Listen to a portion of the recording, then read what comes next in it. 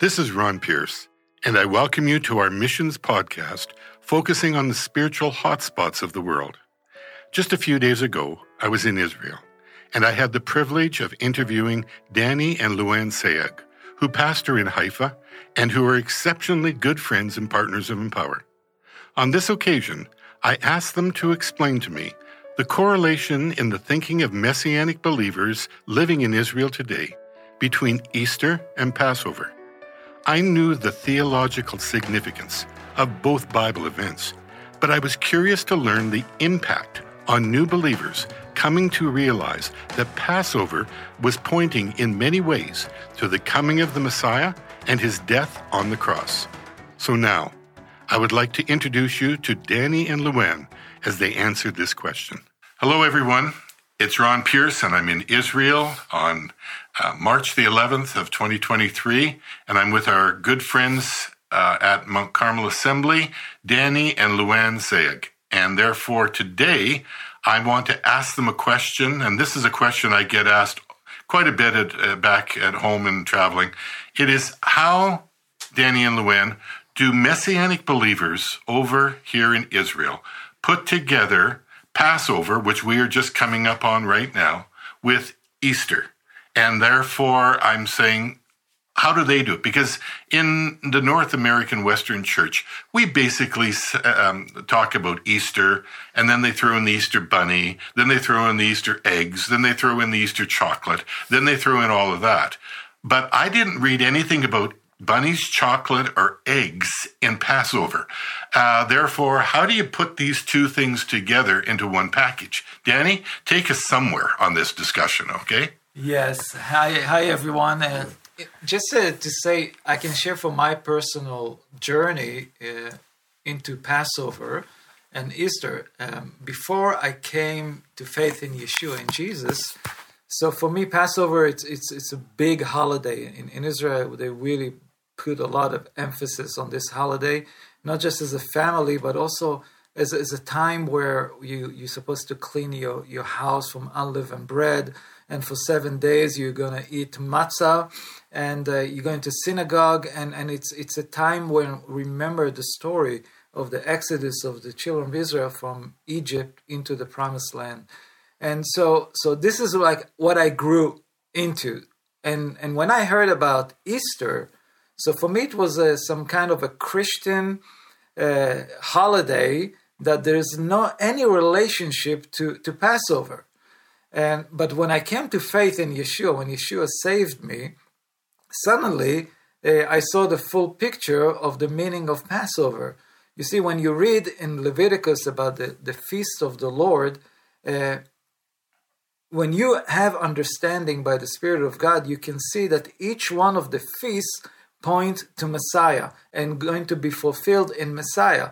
So when we read, for example, Passover, when we read the Feast of Weeks, when we read the Feast of Pentecost, it's a holidays that have been fulfilled in Messiah.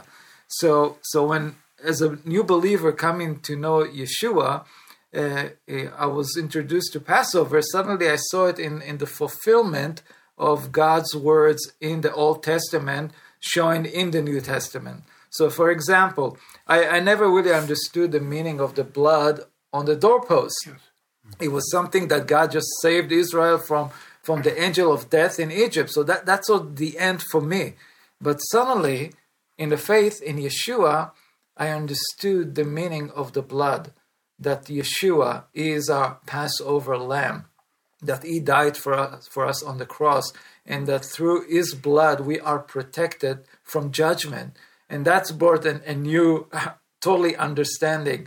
So even, you can see in the Christian world, when they celebrate Easter, and like you said, bunny and eggs and all of this, it's not something that for us as a Jew we can connect, because there is no connection to the Old Testament of Passover. But when you have that connection, both sides, you get the full picture.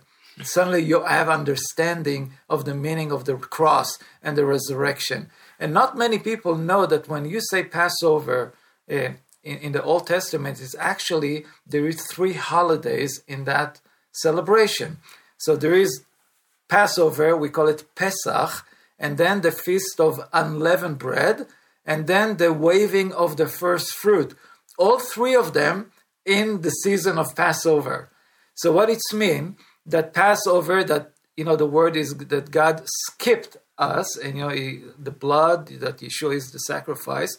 The Feast of Unleavened Bread, it's the time when you check in your house if there is unleavened, and you're supposed to clean. And the camp, in the Old Testament, supposed to be cleaned from unleavened bread. But in the New Testament, it's me talking about the sin.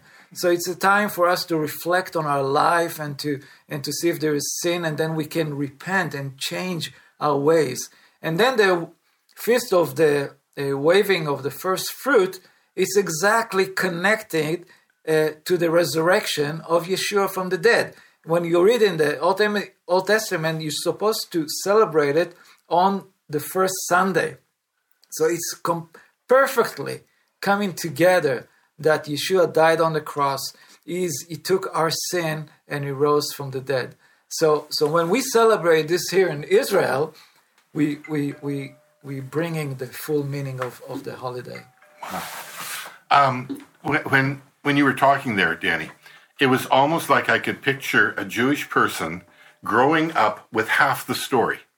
And then all of a sudden, God's revelation comes into their lives of what the other half of the story is. There must be a feeling when people become Messianic believers in Yeshua that all of a sudden there must be a wow factor in them saying, wow, this is where that story was going. This is what it was pointing to. Is there that sort of elation on your first Easter, shall we say, when it all comes together? Yeah. I mean, that was a revelation for me. And it's for us as Jewish people, we're very strong of keeping the Jewish holidays. It's really very important. It's a part of our identity. But when you're having that revelation of Yeshua in your life, suddenly it's like your eyes are open to see the full picture, the full meaning. And even, we're talking about Passover now, but even Feast of Pentecost, so when you see it in the church, when they celebrate Feast of Pentecost, they're talking about the Holy Spirit coming on the believers. But when you read it in the Old Testament, it's actually talking about the giving of the law on Mount Sinai. And that was also when the congregation, the New Testament congregation, New Covenant congregation was born. Yes. So you see the connection of the two. So each holiday, each biblical holiday points to Yeshua and being fulfilled in Yeshua. And this is big revelation when you come to know Yeshua. Oh, I can imagine. Luann, talk to me about the people of the country as a whole. There are some here that are very religious, Jewish faith. Some are very secular, might I say. How does the secular part of this country react to Passover? Oh, Passover would be one thing that is so universal for secular Jews as well as religious Jews. Of course, the religious Jew is going to read the whole Agadah, which could take how long, honey? Hours. Really? Okay. But what is important here for both the religious and the secular is that the family is sitting together, and the family is reading the story. Like from a lot of secular Jews will read the story very quickly and then get to the food because the food is very important, right? But it's for all of Israel. This is a very, very important holiday. So, would you think it's the number one holiday on the calendar? Yes. Yeah. They did a survey, how many Jewish people keeping the Passover. Yeah. When I'm saying keeping, it's like cleaning their home from unleavened bread. It's over 60%. Really? So there is, even among secular, they take it very seriously. Wow. Isn't it amazing how for thousands of years this has been preserved, passed along? It's almost like God's hand has been on it to say, this is the way, walk ye in it. And he's been protecting this. Do the young believers in Yeshua, do they come in with a good understanding of the Passover from the Old Testament? Or do you have to sort of bring them up to speed on the total package? How do you handle it? Yeah, I mean, for new believers, we need to bring them out of speed to have that revelation. And we do it when we celebrate Passover. That's the best way to do it. When you sit around the table and you have all the parts of the food that have meanings, and you tell the story from the beginning, from Exodus until the resurrection. So that's the best time to do it. And if there's someone that didn't celebrate Passover meal, they need to do it. Wow. I wish I could bottle you two and bring you to Canada, United States, and just take you around for those few days around Passover and have you walk us through the significance. Because I don't think we, in the gentilized and gentiled Western Church, fully understand the depth of this. I've read about it, I've studied it, I've been at them, but to live it like you do every year in this climate, wow, that's something. Okay, just in closing now, where do you think Israel is at today? This is, we're going to shift gears here a bit. And we're talking about people coming to understand Passover in a new light through the cross. Where is Israel right now? Because that is the other part of the question that everybody asks me. Are we growing here? Is the body growing in the country? I will say definitely that the body is growing. This is something that you can see through since 1948 until today. There is growth. It's slow growth, but it's always consistent. And this is something amazing. There's no moment when it stopped. So we see the growth of congregation, new believers in the land. And we believe, I mean, we have that expectation in our heart that we are about to experience something, call it revival.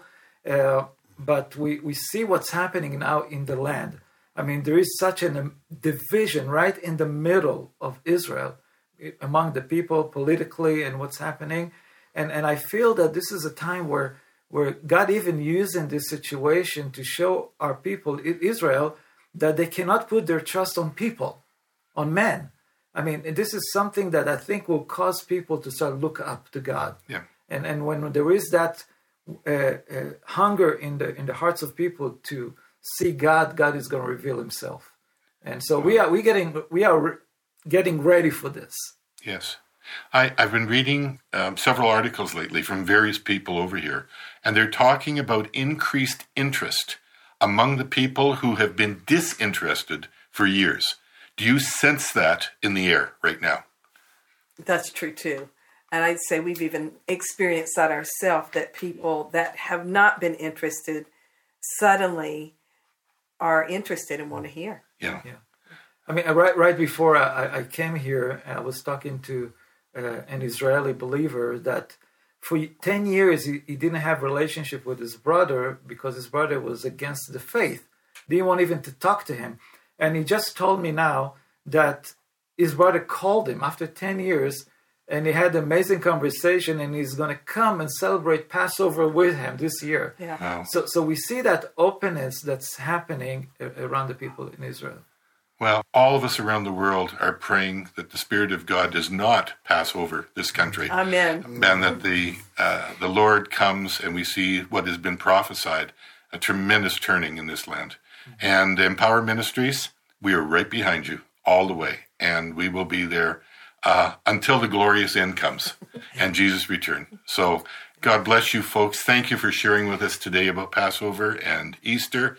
And we will be back again. Bye-bye. Thank you. You've been listening to Danny and Luann Sayeg of Haifa, Israel, who lead Mount Carmel Assembly, talking about the Passover, Easter, and the state of the body of Christ in Israel today.